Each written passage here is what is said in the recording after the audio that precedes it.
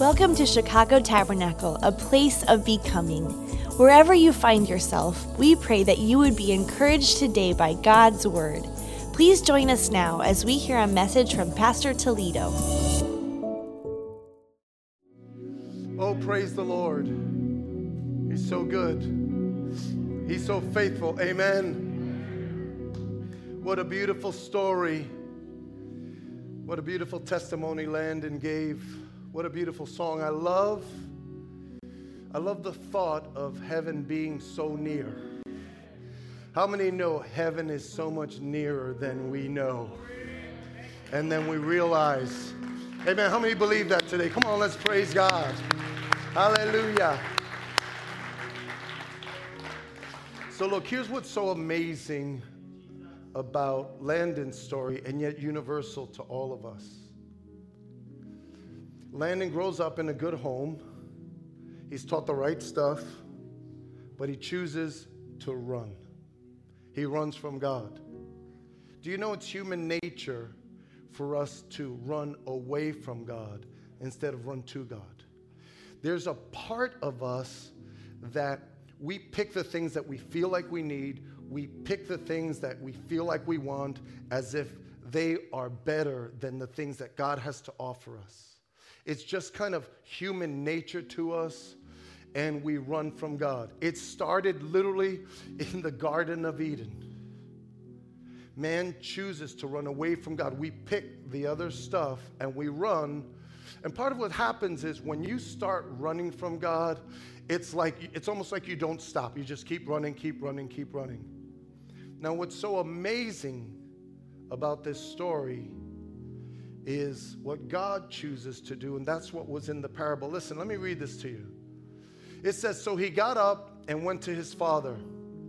But while he was still a long way off, everybody say a long way off. You may find yourself a long way off today. A long way off. Like one day, someone will give a testimony here and they'll say, I was a long way off. I was so far from God. It says, but while he was still a long way off, his father saw him and was filled with compassion for him. Filled with compassion for him. And listen, and he ran to his son. He ran to him.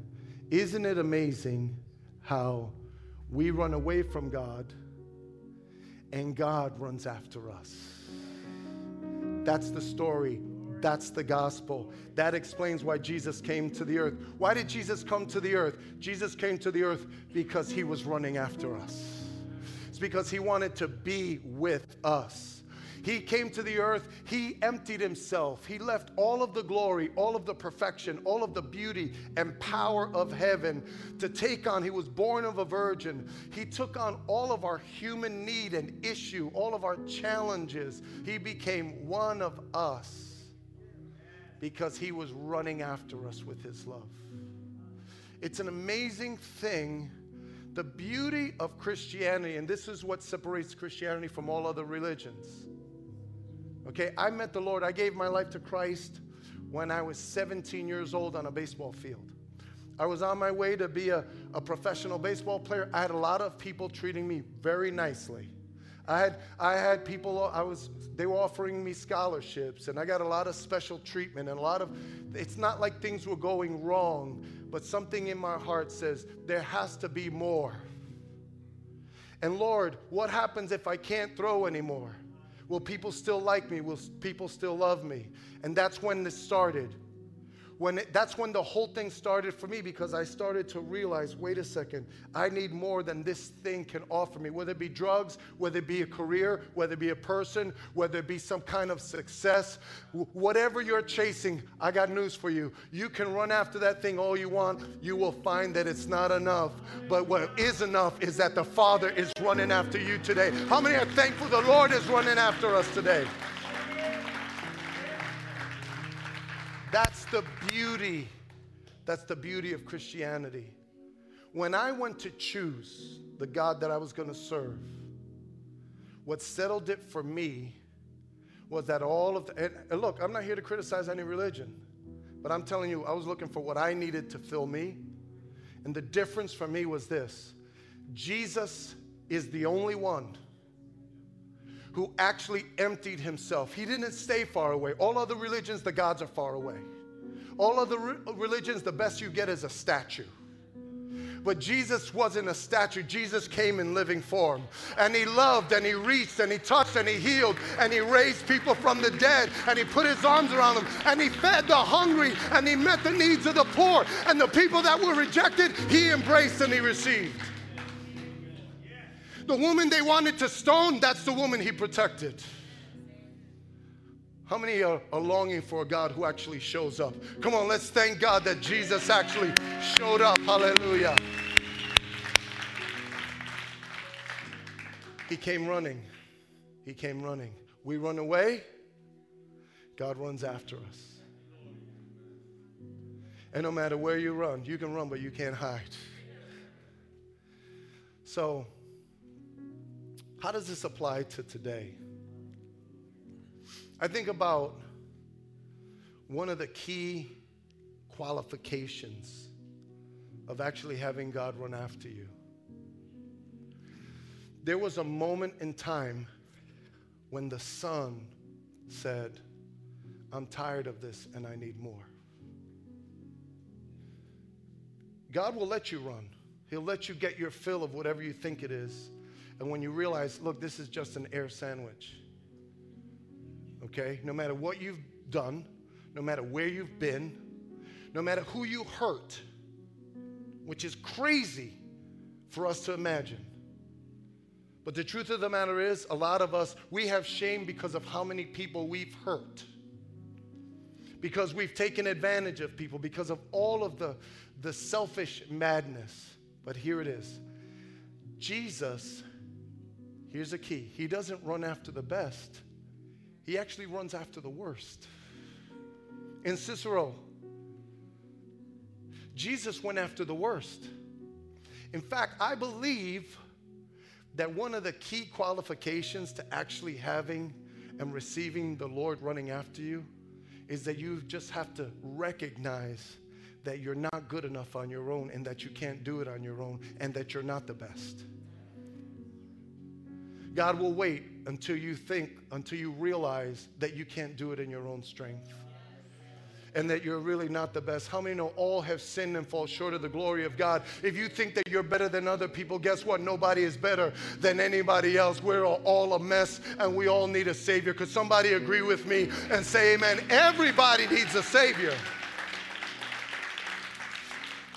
So let's take a hardened man today. Like, men can be so hard, you know, which is why when I think about this story, I think about, you know, my dad. I had a great dad. And I didn't grow up in a Christian home, but my dad was a great guy. Can I tell you, I never saw my dad run to me. Could you imagine? I can't imagine my dad running to me. I can't get my head around that. And yet God, in a sense, like he throws off his grandeur, his greatness, his glory, and he runs right into our mess. He runs right at us. And I think about, let's take a hardened guy. Because guys, we can get so hard. Regardless, you could be a businessman, but your heart is hard.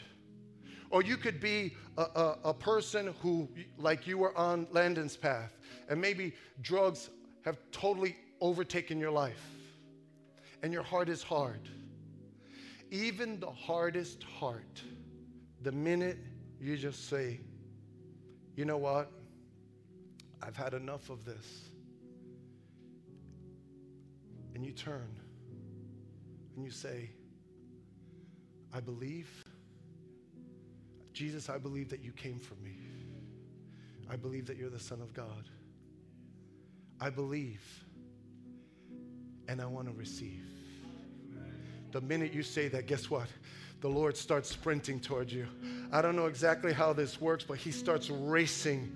The Bible says he's as close as the mention of your name. No matter how hard you are, here's the good news. God said, he prophesied this, that the day would come that he would take the heart of stone and turn it into a heart of flesh. You don't have to change yourself. Jesus will come by his spirit and power, and he'll change your heart. He'll change the hardness. He'll set you free from yourself. Some people say, I can't serve God because my heart is too hard. Just give him your heart and watch what he does. It's like I told the guy recently when I led him to the Lord, I said, look, when the Lord moves into your heart, he changes all the furniture. So even if you feel like, well, I can't do it because my heart is too hard, give him your heart and watch what he does. He will transform your heart. I also think about, just making this up, I'm thinking about the angry young woman, right? One of the things I've noticed is that young people, they're kind of angry with God. Their arms are kind of folded towards God. They have a lot of complaints. You know, they have beef with what he says about stuff. They don't agree with his position on this and his position on that, and they're just upset, and they don't like the church, and they have all of these things, and they're like, you know what, I just can't get with this. I think about that person, and I want to say this to you today. You may have your complaints, and your complaints may be legitimate, but the truth of the matter is what you need first is his love. When you get the love of God, then the answers start to come. When you receive the love of God, then things start to make sense. You see, we need love first.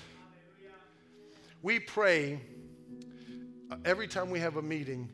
The pastors get together and other staff, and we pray in my office. And Pastor Christian comes in. Heidi, who is one of a major assistant of mine, she comes in with Marshall, who's a little over a year old. Is that right? And so I call him Bishop Marshall now because he's with the pastors in the morning. And so little Marshall's there in her arms. And the minute I see Marshall, I just want to kiss him. Are you one of those people, the minute you see a baby, you just want to kiss him, right? Why? Because there's something about us, right? There's something about us. There's something about human beings. We were made for love and to love. The safest kind of love is just when you love on a little baby, right? The purest, the simplest. And babies were made to be loved. And you know what? Even after you're not a baby anymore, guess what? You were still made to be loved. And we make a lot of bad decisions because we're longing for love. We're longing. We don't even understand what's really happening until we receive the love that we need. And I'm here to declare to you that the love that we need is the love of the Most High God, Jesus Christ, the King of Kings and the Lord of Lords. And when you receive his love, trust me. You know, it's so funny to me because sometimes people come to church and they think that the people on the platform, you know, they never lived through the craziness of life that everybody else lives. But how many know we have X everything around here? At our church, we have X everything. And you know what? Sooner or later, everyone comes to their moment in time when you have to receive the love of God. Then everything will make sense.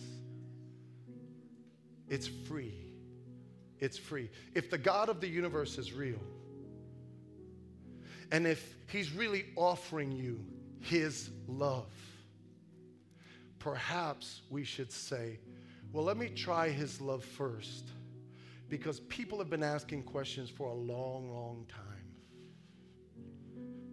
Receive the love of God and watch everything start to make sense.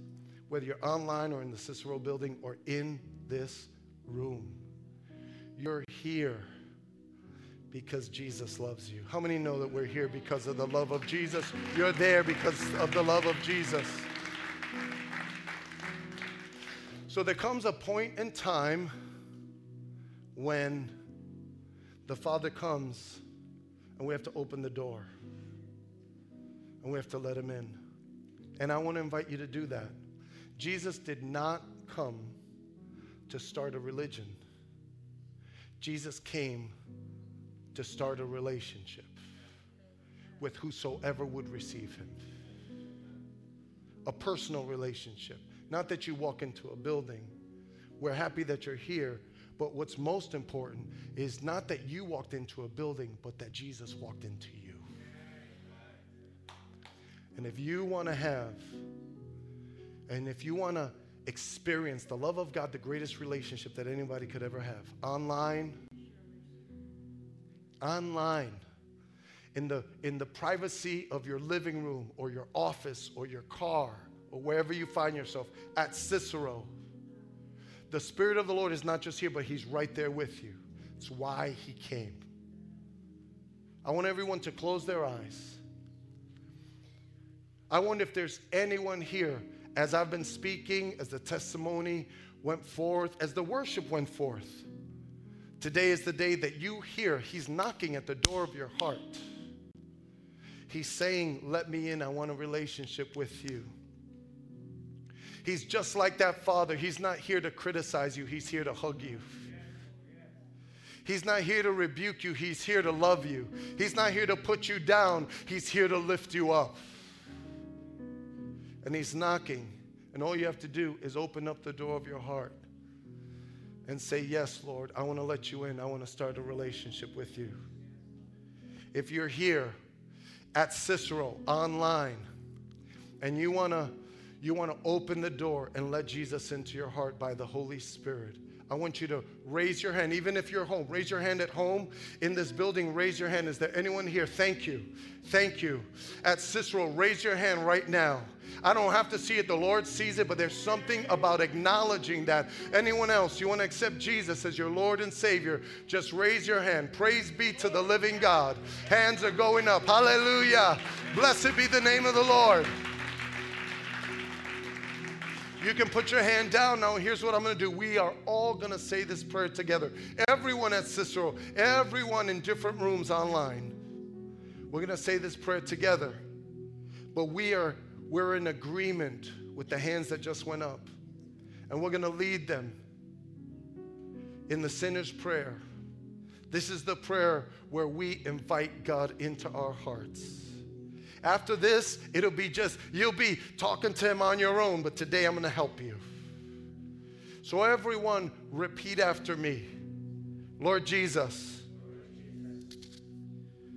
thank you for this Palm Sunday. I learned today not only that you love me, but that you actually run after me. And today I want to open the door of my heart. And I want to let you in. I want more than religion. I want relationship.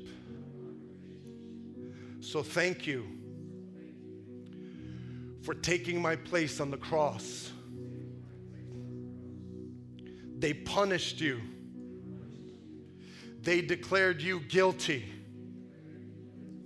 so that I could be declared not guilty. And I receive your forgiveness. I receive your cleansing. And I invite you to come into my heart. Sit on the throne of my heart. And be my master and my king. Be my savior and my friend. Thank you for receiving me, even as I receive you. Amen and amen. Come on, let's put our hands together. Hallelujah. Come on, let's praise him like on the first Palm Sunday. Hallelujah. We praise you. We praise you. We praise you. Blessed be the name of the Lord. If you just accepted Jesus online, I want to congratulate you at Cicero in this room. You just accepted Jesus. You are a child of the living God. The angels in heaven are rejoicing over the decision that you've made. Hallelujah. Blessed be the name of the Lord.